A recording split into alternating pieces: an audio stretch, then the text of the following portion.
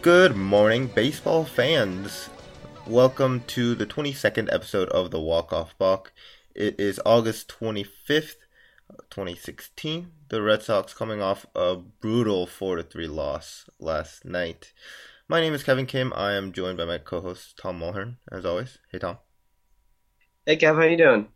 Pretty good. So we're going to really dive into this game really quick, but let's just mention that the Red Sox are at 71-55. We're recording right after the loss, so we're a little bit down right now, but that's okay. Strong start by Rick Porcello, going 7 2/3.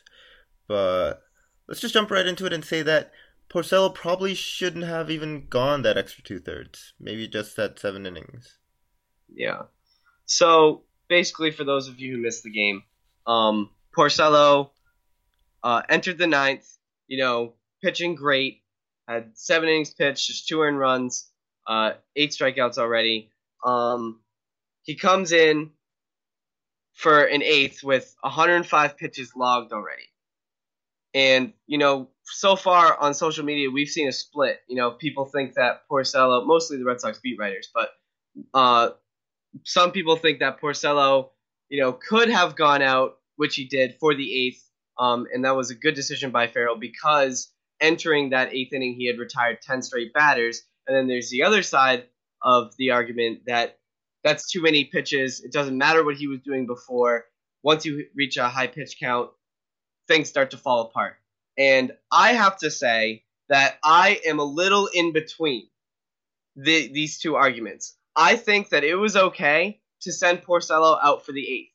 I think that after he got the first batter, though, he used 5 pitches to get to 110 pitch count. That is very high. The next batter coming up was Evan Longoria, who entering the at-bat had 29 home runs. He is obviously a power threat, and Porcello's stuff was starting to not diminish, but just be used over and over and over again with that high pitch count. That he's more prone to that one mistake, and I think he should have been pulled before that, but he wasn't, and he made that mistake, and Longoria launched a home run, and the rest is history. What do you think, Kev? Well, history has obviously shown, and it's pretty common sense that after 100 pitches, that's like kind of the universal benchmark. After that, your stuff starts to wear down. Batters have seen you already 3 times in this game. Porcello was going through the 4th time in the order. And we know that the more times a batter sees the pitcher, the more predictable they get. It's of course a mind game. It's a psychological battle between the batter and the pitcher. But Longoria being a power threat, I agree. Even though he was 0 for 4 to that point, still you can't leave a guy in there. Home run threat against a home run pitcher in a 1-run game, especially when Ziegler hasn't pitched for a few innings. Like he's the 8th inning guy. He's a setup guy, and Yeah. Kimbrel's waiting in the wings too. Why not utilize the players that you have, Farrell? Yeah, no, this is definitely, to me, it's kind of absurd, actually, that he waited so long. Porcello ended with 123 pitches. Even after he allowed the home run, you'd think, lights on, let's take him out. No, Farrell still left him in after the home run, and he got an out, but then he allowed a single, and then he finally decided to take him out, and we can get into the rest of that in a bit. But, that just shows a complete lack of faith in your bullpen. Obviously, the bullpen has been pretty disappointing for the Red Sox. But, that's usually when it's the 7th, 8th, and 9th innings, or the 6th, 7th, 8th, and 9th innings. This is just those 2 last innings, and you have Ziegler, who has been for the most part, been pretty damn good for you. And then you have Kimbrel, who was where batters were 2 for 28 against him since he returned from the DL entering this game. It's just kind of stupid to not, just put faith in your bullpen. Even with its track record, it's the Rays. They're not that great on offense. And look at what happened after Porcello came out. the bullpen had 3 1/3 innings, and they only allowed 1 run, and that final run was, it was unearned. It was a terrible play. Yeah, we could definitely get into that error, but I mean, Red Sox fans have been ripping Porcello all year, and we've seen support from the front office that Farrell will not be out as manager that quickly as fans may seem. But I mean, if he keeps making these decisions, maybe the front office may have to cave in and give Torey Lovullo a chance. I mean, they are paying $1.5 million to be a bench coach after all, so. Yeah, and it's not like he can't lead the team after seeing what he did last year when Farrell was out with the cancer issue. Obviously, the Red Sox are still 10-3 in their last 13 games, so I'm not waving a huge red flag quite yet. Obviously, Farrell has made some questionable decisions throughout the season, but he's also made some good decisions that, have just been buried because Boston fans are so quick to jump to the negative and say, this guy sucks. Screw him, yada, yada, yada. His Kimbrel usage has been very good recently. It has. So, yeah, I mean, we'll see what comes of Boston. But like you said, no need to cut throats just quite yet. Biggest news of the night is a really tragic one for the Red Sox fans. Andrew Benintendi running the bases. Looks like he really messed up his knee and his ankle. Tom, you want to talk about that? Yeah, it was really messed up. So basically, if you haven't seen the video yet, I'm sure you probably have, but in case you haven't, guy on second and third in the 6th inning or the 7th, either or, no outs. Somebody Dustin Pedroia hits a ground ball to the shortstop, and Benintendi ran on contact because the guy in front of him, Travis Shaw, should have been doing the same, and it should have just been a bang bang, everybody advance. But Shaw didn't go, so Benintendi had to dart back, and when he darted back, he went to dodge the tag by, scooching his waist back, and, after doing that and getting tagged, he tried to catch himself tumbling, and he, really, his ankle went into, a 90-degree angle with his shin. So originally it looked like it was going to be an injury or a shin injury. To be honest with you, when I saw it, it looked like a freak injury that, like what happened to Kevin Ware, where his shin just snapped. Thank God that didn't happen. But I guess it's a knee injury. It's a knee sprain. It looked really bad. And according to these reports of Red Sox beat writers after the game, Benintendi has a really bad limp right now.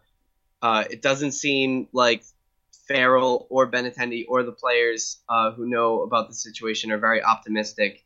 Overall, it's just really tragic. We really don't want to. This sucks, man. It's not only so bad for this year, obviously, for the state of this year's team, but Benintendi is part of the future, and seeing him go down like that, it's kind of like your life flashing before your eyes, Tony Conigliaro. I mean, not as bad, but still. Okay, so let's ask the obvious question then. When Benintendi goes down, I mean, we got Chris Young, who's come back recently, so he can fill in definitely. But it's an unstable situation. Who else do you see really getting the work? Well, the bulk of the work at left field.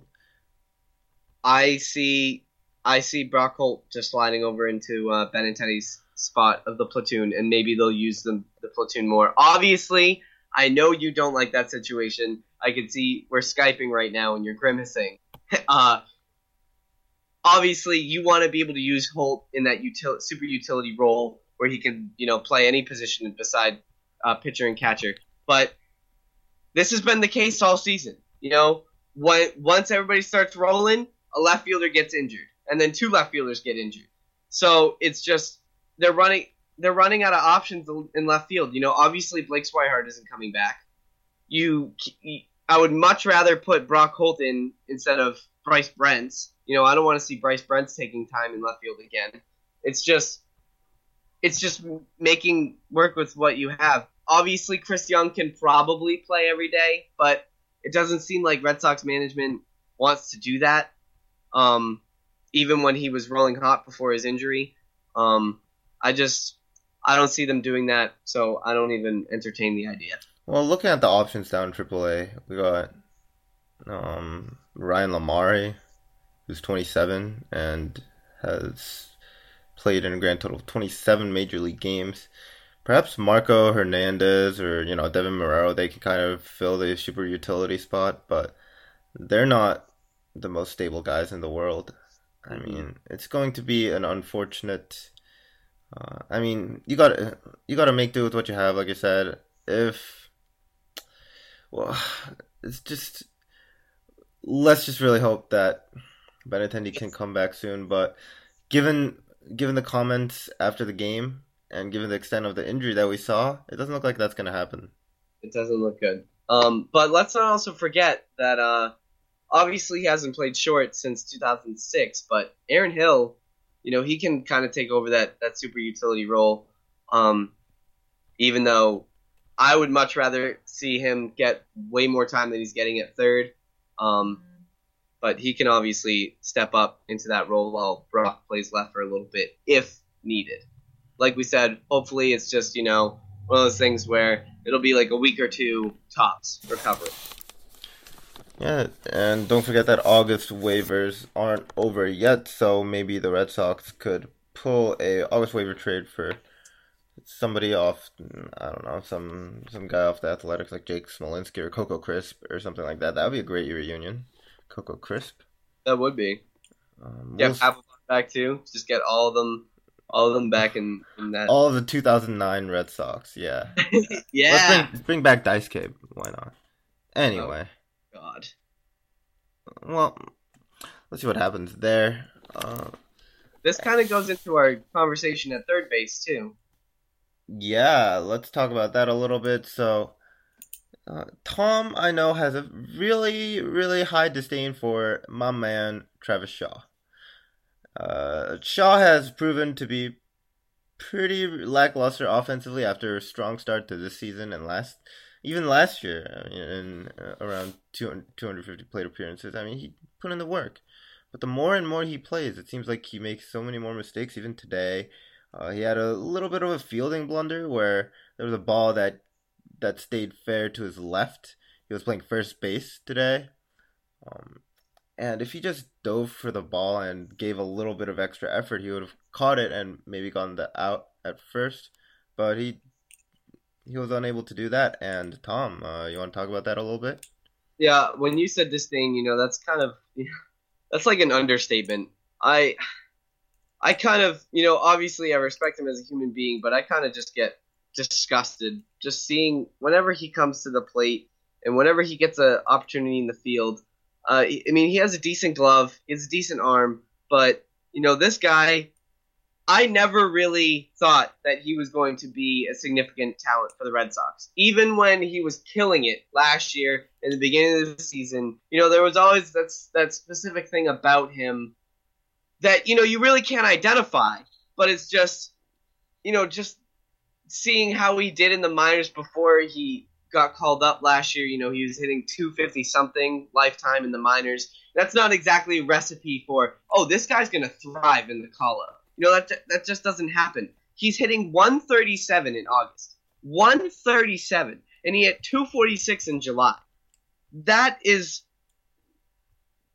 really bad. You can't have that at third base, especially when Aaron Hill comes over. He's not doing that much better.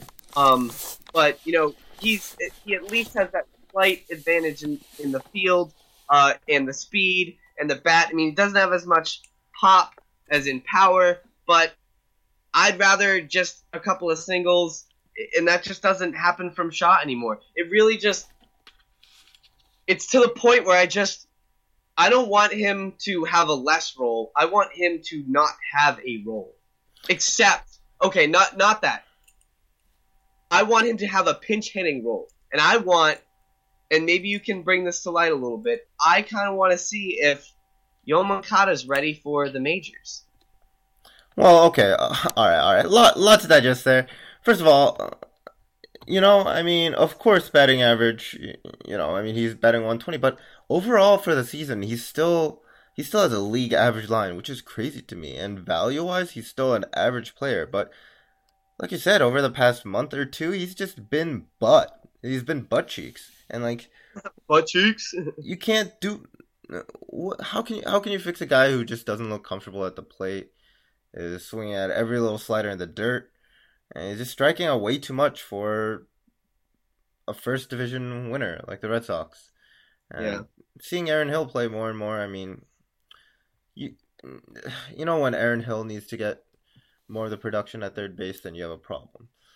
Now Yeah. going on to Moncada, I mean Moncada just came back from an injury a couple of days ago.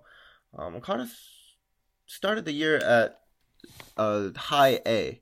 Right now he's at double A. He's still only 21 years old.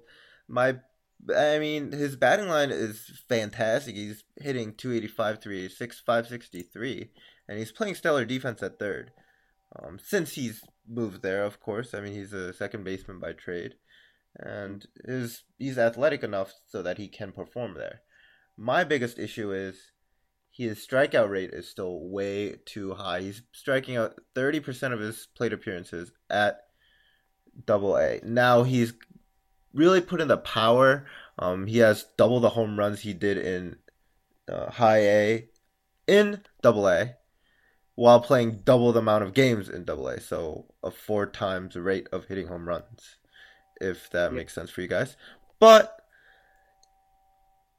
if a guy at double A is striking out 30% of the time, when he comes up to the majors, like he's going to strike out like once every two times he comes up to the plate. So if even Travis Shaw, who's going through a stretch, is better than a player who's just not ready for the majors quite yet. And Moncada, he might get a September call up. He might be a pinch runner, steal some bags. And also, Dave Dombrowski has been a guy who's known to call up his top prospects when he deems them ready, like Benintendi has this year, like Rick Porcello, Justin Verlander, guys like that. If Dombrowski truly deemed Moncada ready, I think he would have been up by now. Yeah, that's a good point. Um, it's just it's one of those things where you obviously kind of like what you mentioned. You see Benintendi, you know how well he's done. Obviously, he looked a lot more ready for the majors, and he's older. Yeah, and he came Than fresh out of college too, so yeah. last year. Yeah. So obviously, just last year.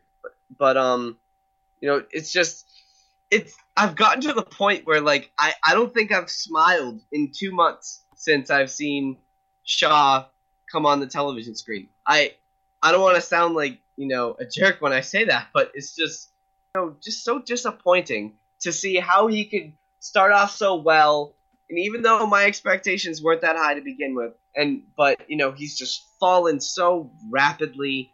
It's and before this injury, to Benintendi, I was even thinking, why not put Holt in that platoon with Hill and have Holt be that lefty, playing third with obviously Hill taking the right side. And this kind of, I kind of, this will go back to our conversation before for a little bit. I kind of forgot about Rusney Castillo as a potential option to come up and get some time in the outfield. I know, obviously, what we've seen from him in the majors is very, very poor, and everybody has cast him aside and said that he's an embarrassment. That amount of money should never have been spent on him. But he's doing decently in the minors right now. From the reports I've read, he's starting to get better at reading those off speed pitches, which has really been his problem in the majors. Is he hasn't been able to pick up that curve. He hasn't been able to pick up any of those off speed pitches, or those breaking balls, and that's why he would strike out so much, and that's why he struggled. But based off what I read, he hasn't mastered it to the point where he can thrive at the majors. But maybe throwing him into the mix for a couple at bats just to see what it's like. I don't think that would be too bad of a. I mean, a couple of things to say. I want to mention Castillo first, because you just mentioned him. Right now, Castillo has 91 games in AAA this year. He has an on-base percentage of 310 and a slugging percentage of 350. That is pretty crappy. That isn't fourth outfield material for me, fifth outfielder, but maybe a fourth outfielder on a non-winning team. On the Red Sox, it just doesn't seem like there's really an option for him. Even somebody like Ryan Lamar, or hell, even a platoon with Brock Holt and Chris Young would be more effective. Jeez. And like just from a statistical standpoint, and it's not like his peripheral stats aren't really backing him up either. He's not hitting for power. He does make a lot of contact, but his batting average on balls in play is 303, which means, but he's still batting 259, which means he's grounding into a lot of ground balls that he can't run out, and he's hitting a lot of infield fly balls. We don't want a vacuum like that on the Red Sox team. And, maybe he plays really good defense. So, best case option, maybe trade him in waivers. Maybe he goes for revocable waivers. I mean, well, he definitely will. Maybe if the Red Sox can trade him away for somebody better. And the other thing about Shaw, I know you're not a fan of him, and I agree. But since August 2nd, he didn't play August 1st, he's had a batting average of balls in play of 147. If the batting average of balls in play kind of regresses out to the norm, maybe we can see more of a offensive production from Shaw. And maybe his batting average won't be a 137 like we see. Maybe it'll be more of a 237. And since Shaw has power, I mean, he could be slugging 400, 450. And if that happens, I mean, we can't really complain that kind of production from him, How long are we going to wait on this, though?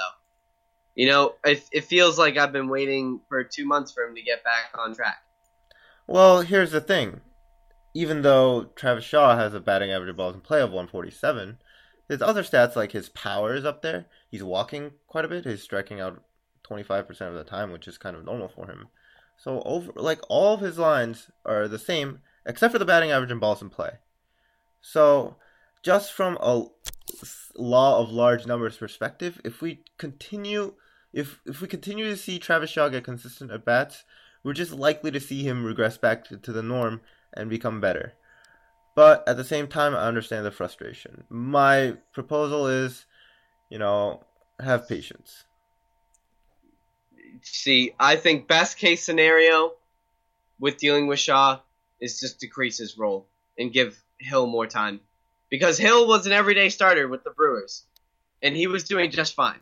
Obviously he hasn't been amazing for the Red Sox, but at this point, I really see anything better than Shaw. I know, obviously you want to be patient, and, I preach all the time how Red Sox fans aren't patient enough, and, here I am saying how impatient I am with this, but it's just, it seems like it's been forever. It's been 2 months. I think it's time to give him less time, give him the Clay Buchholz treatment, reduce his role significantly, and if he shows in time that he's willing to, or not willing, but ready to contribute again, then you can increase his role again. But I mean, hey, Shaw has double the WAR of Hill and the same amount of plate appearances even over this year. So, I mean, I understand the frustration, There's definitely an emotional connection to Shaw not being able to field a simple ground ball and him striking out every other at-bat, or what it seems like it. If he rides it out, he'll do just fine. The question is, will John Farrell keep on playing him like that? My hope is he does keep Farrell does keep playing him, and Shaw comes back. You don't think the same, Tom? No. We'll have to disagree, but we'll just see what happens. Yeah. That's all we can do, really. That's all we can really do. All right, so anything else you want to talk about for the podcast, Tom? Quick shout out to one of my all-time favorite Red Sox, David Ortiz. He just hit his 30th home run of the season in the very first inning of last night's game, giving him 30 home runs, obviously, and 100 RBI, which is his 10th time in his career accomplishing that feat. And this is the 4th straight season that he's done that. And within this occurrence, he also broke the record for the most home runs in a single season by a player above 40. And he just continues to trudge his way into the argument of, how he should be a Hall of Famer. But that's a conversation for another day. Yeah, we'll definitely talk about Ortiz and the Hall of Fame in another episode. Congrats to Ortiz. I believe he surpassed Raul Ibanez in that crazy season, with the Mariners for most home runs for an age 40 season. So, always great to see Big Papi putting in the work. He's hobbling, but he's still producing. So, just love having him on the team, obviously. Oh. And yeah, it looks like that's going to be it for this episode of the Walk Off Block. Thank you for listening as always. Be sure to, of course, check us out on Twitter at Walk Off Block Pod. Subscribe to the Walk Off Block on iTunes. This is Kevin Kim. My name's Tom Mulhern. And we will be back with you guys tomorrow morning. See you later. Adios.